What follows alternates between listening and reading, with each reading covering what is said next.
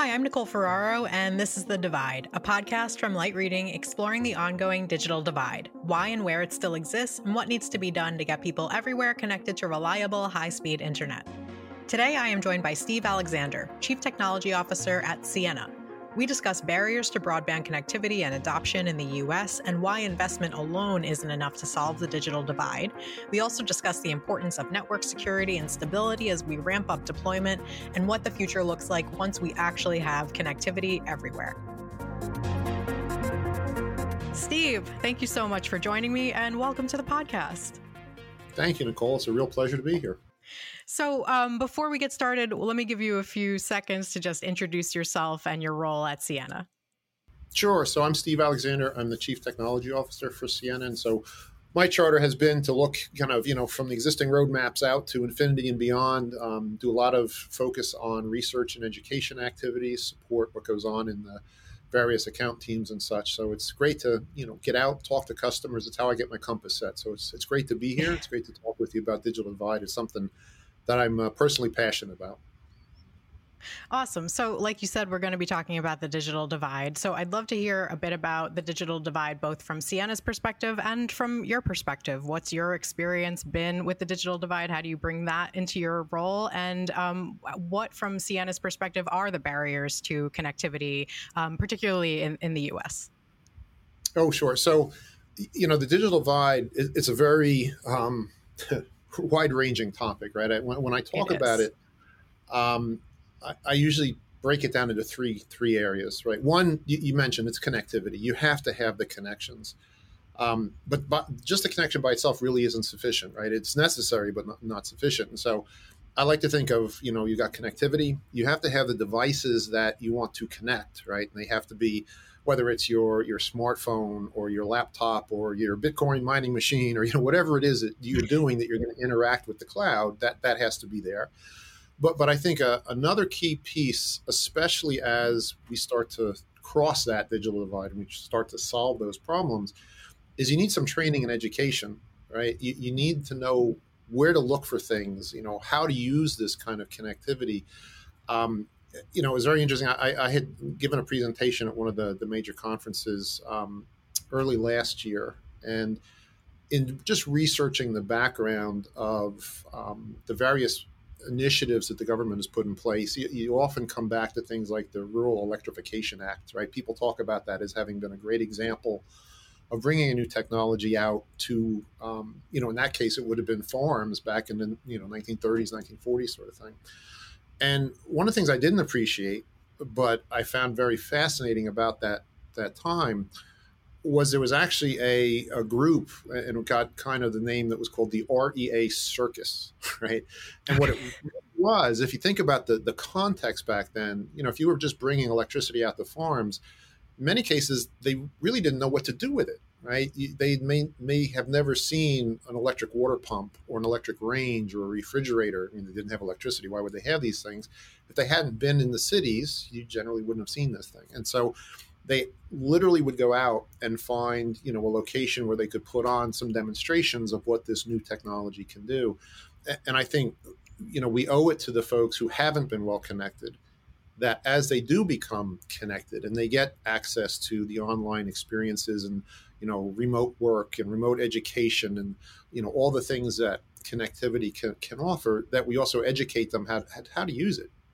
How to take advantage of the fact that you now have these kinds of connections. So yeah. I often think of it, literally in those three buckets. Yes, absolutely. You got to have the connection. And that's, a big piece of Ciena's business, obviously, is that connectivity. You need the devices, but you also need some education and say, okay, now that you've got all this, how are you going to use it and how are you going to make your life better? And that to me is really the three pieces of the solution. So in terms of, you mentioned the policies that the government's rolling out and various ways that we're trying to solve the digital divide. And you mentioned some of the, like the different buckets, technology and so on. So to what degree do you feel like these the current policies that are being rolled out, the incredible amounts of investment we're seeing, to what degree do you feel like those are going to tackle the significant problems causing the digital divide?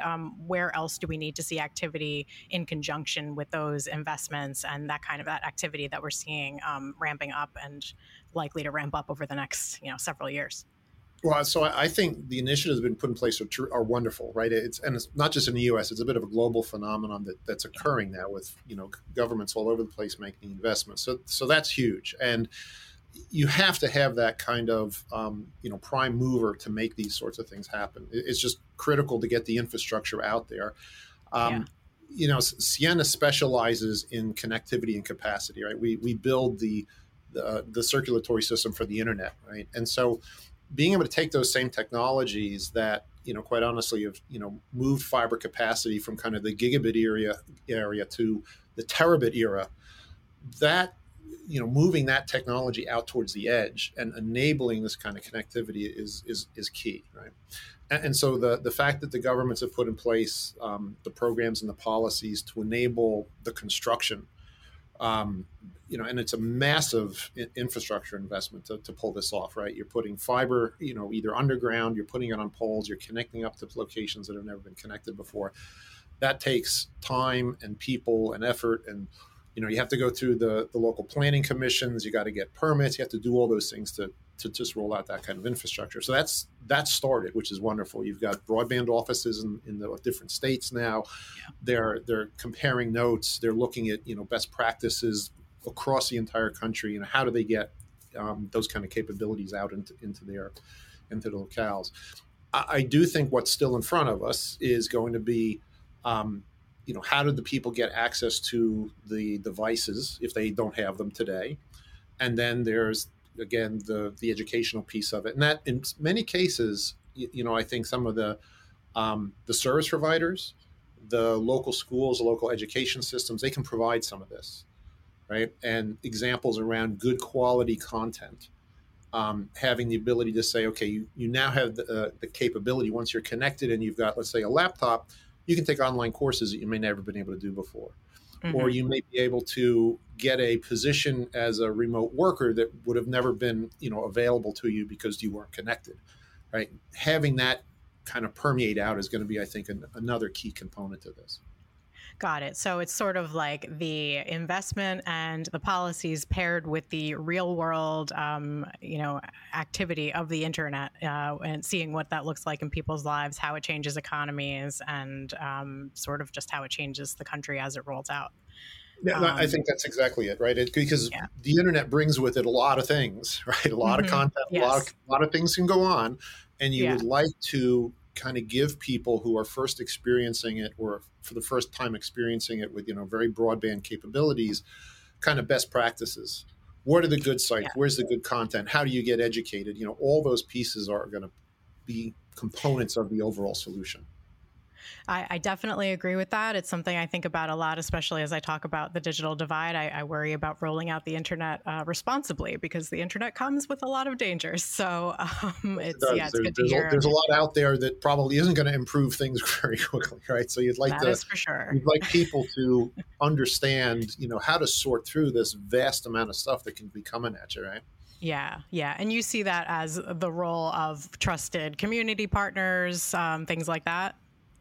Yes. I think, giving people examples of how a community, that might be similar to theirs benefited from their initial connectivity. What did they do? Yeah. Establish kind of the best practices so people know, okay, as this rolls out through the community, maybe people haven't been as experienced before, but look what this community over here did, right? Look at the benefits that they saw. How did they roll it out and educate people as to how to use it and what the best practices are, I think is going to be key. Makes sense to me. So you guys at Ciena are not delivering you're not broadband providers, but you work with broadband providers. So I'm curious to know what it looks like at Ciena to be preparing for these BEAD and middle mile opportunities, since you're not actually the ones who are going to be going out and applying for the grants. What does it look like from inside a Ciena type?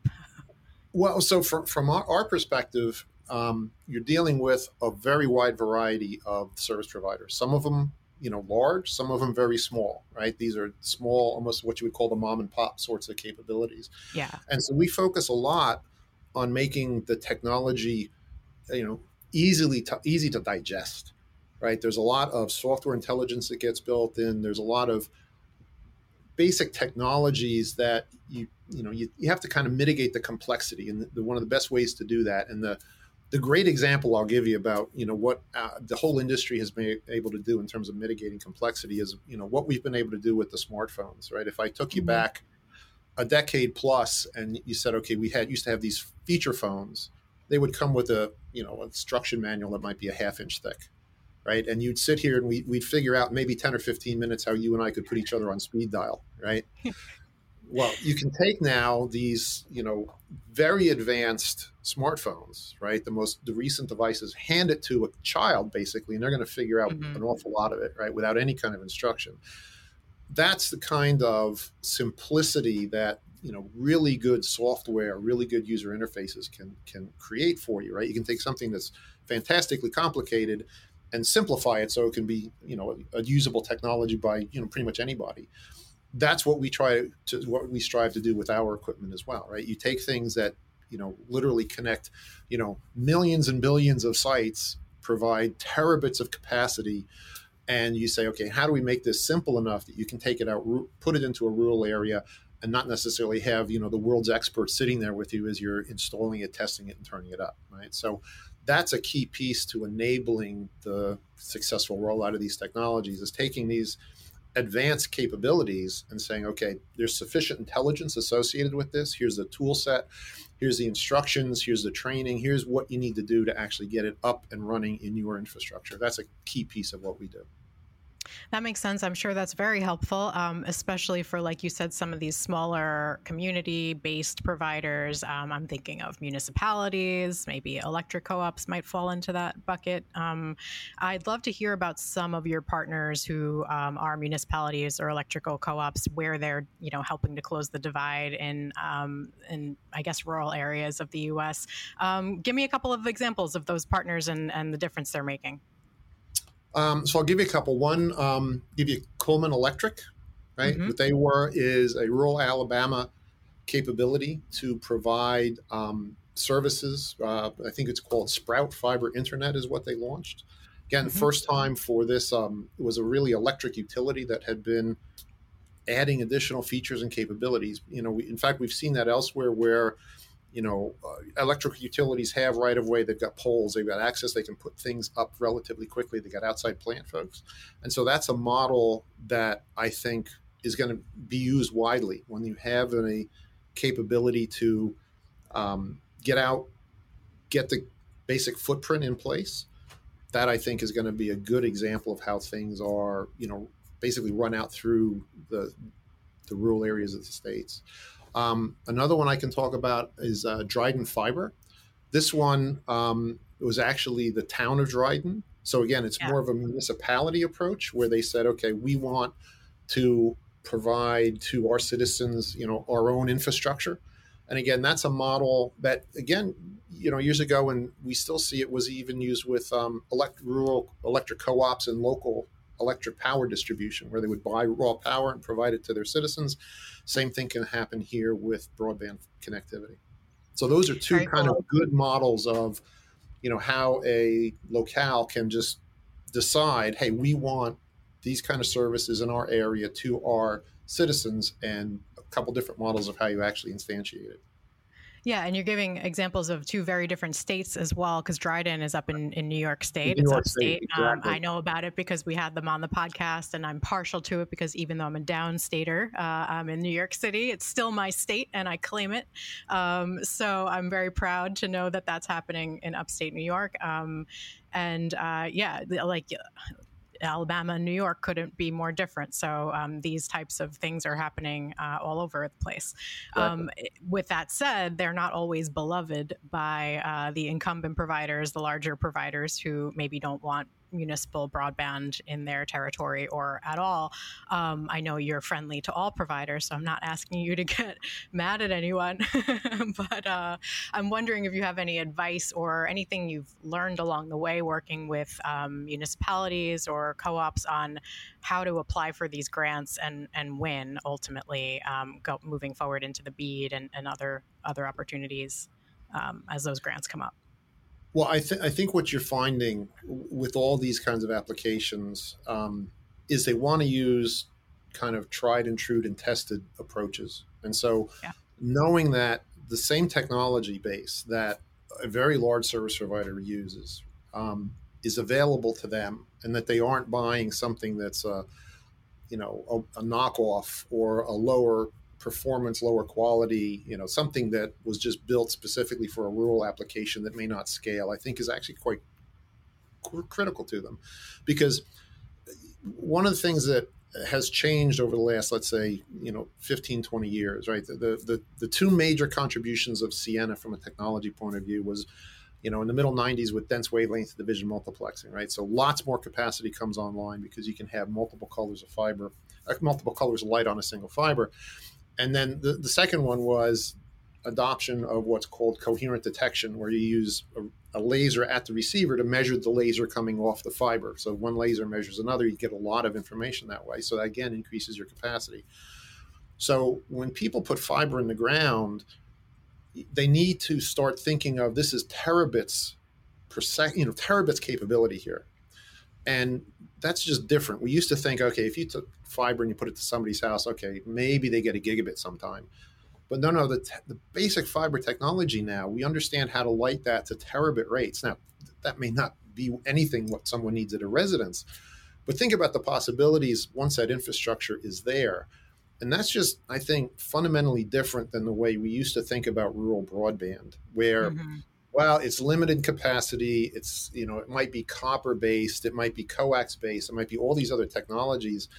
Once fiber's there, to first order, the capacity to that location is almost unlimited. You could almost do anything you want there, right? That's just a different way to think. And what I found in talking to, from the mom and pops to the mid tiers, from all throughout that spectrum, is knowing that that's available to them changes the way over time, the way they think about their infrastructure. And it says, okay, yeah, I might be able to, put a business in place today that, because of the grants and the subsidies and such, I'll have a reasonable business, I'll be able to break even by selling, broadband services. But all of a sudden, wow, if I got that kind of bandwidth capability, I can pick up, wireless backhaul. I can pick up enterprises. Maybe there's a factory. Maybe there's a school, a high school, a police station, a fire station. All these things need connectivity. Maybe the library wants access. There's a university that may need access to the national infrastructure now. Those are all things that they can start to provide because they've put this infrastructure in place, right? And knowing that they have access to the exact same basic technologies that the big guys use is pretty powerful to them, right? So that, I think, has been one of the lessons that I've learned out of this for sure. Okay, that makes sense. So work with a reputable player like Ciena, and you'll have a better chance of getting your grant. and a player like Ciena that, yes, we can light the fiber, right out to the edge, but we also, we light a lot of the submarine cables at terabit rates that interconnect the continents, right? And having that breadth of knowledge and understanding exactly what it takes to do, kind of both ends of the spectrum is actually very useful. Yeah. So in addition to the education piece, as one thing that stresses me out as I talk about the digital divide, another thing that stresses me out as we accelerate network deployment is cyber attacks, sustainability. So I'm curious to know how you guys at Ciena are thinking about those issues from a research and development standpoint or a product development standpoint. How are you guys thinking about the rapid deployment of networks and how we secure and sustain them? Well, so security is critical in how we build things, because anytime you're installing the kind of networks we do, they're considered mission critical, whether they're, the large enterprise, whether it's the web scale folks, the hyper giants, whether it's the local school system, right? They all want to know that the kind of equipment that they're purchasing, the kind of software that they're running has the right, security design built into it. The architecture supports a secure environment. That's all critical to us. And so that, we build it in, right? The way we approach security is we build it directly into the product. It's not a bolt-on approach like other folks do. We build it directly into the product suite itself. From a sustainability point of view, the fact that we can now, take this fiber and light it at terabits comes with some very dramatic savings in terms of, complexity, cost, footprint, power, all that. And I'll give you another kind of simple example, right? When Ciena first introduced wavelength division multiplexing, so this is now back in the middle 1990s, 40 gigabits, right? So that would have required one full telco bay worth of equipment, right? So think of, 23 inches wide, 6 to 7 feet tall, a couple feet deep, that would be 40 gigabits of capacity sitting there. If you wanted 400 gigabits, then you would have 10 of these things lined up. So you can imagine that fills a full room. Right. Okay. And, lots of power, lots of complexity, lots of space to do 400 gigabits. The technology that, us and other folks in the industry have now, perfected would let you put 400 gig, right? That same set of 10 racks, but I can now hold it in my hand, literally, right? So that gives you a sense of the dramatic reduction in power, space, costs, all the things that come along with that. And it's because of that we can talk about, literally taking these very high capacities, 400 gig, and putting them almost anywhere, right? It just changes where capacity can go. And, we used to, when you would talk to folks in the telecom space and you talked about, terabits, they always thought, oh my God, this is big iron, right? This is bays and bays worth of equipment and cost and expense and power and all this. And it's like, no. The next generation, you're going to be putting, a terabit in the palm of your hand. And so now you think about where can that kind of capacity go? It can go in so many more places than it could have if it's a big old box, right? This is literally something you hold in your hand. And so that fits beautifully into the needs that we've got to continue to reduce the impacts of these networks, right? We've got to continue to drive cost, complexity, power, all of that has to be continuously reduced. Got it. Okay. So, all right. So you're talking about terabits at this point. All right. Let's jump forward like 10 years. We've got terabits everywhere. We've maybe solved a big chunk of the digital divide. There's connectivity just everywhere you go. So tell me what that even means. What are we doing with all of this connectivity now, besides watching a lot of streaming shows and working from home? And how should service providers... It's a really good question because it gets into, okay, so I'll give you, I'll answer it in two different ways. One, let me tell you a personal story about my own experience with the digital divide. So when COVID hit, now we live in Annapolis, okay, so Annapolis, Maryland's on the west side of Chesapeake Bay. We also have a house over on the what's called the Eastern Shore, and it's 4 owners, it's on a farm, it's on the water, a couple hundred acres, and service over there is terrible. I mean, it was literally DSL, 15 kilofeet from a remote terminal. You never had broadband there. Now, when COVID hit, our neighbor on the Eastern Shore lived in an area outside of DC that was one of the hardest hit sections. Took his kids out, whole family went over there and basically camped out for months. For him to conduct work and for them to go to school, they couldn't do it at their house. They had to go up to a local hotel and sit in the lobby and get Wi-Fi. Okay, that was their environment. Yeah.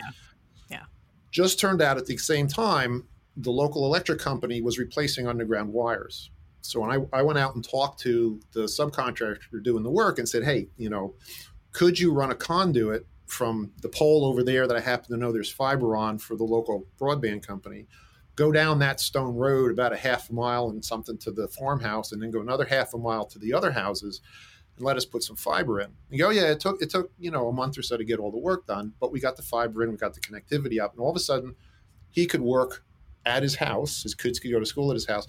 But maybe the more important thing is we took, the connection to the farmhouse, and all of a sudden the caretaker that lives at that property, his wife could get a different job than she ever had before. She's got trained in accounting, but you had to work locally to some of the, hotels and stores in the town, most of which didn't have a lot of business for her. All of a sudden she could work online.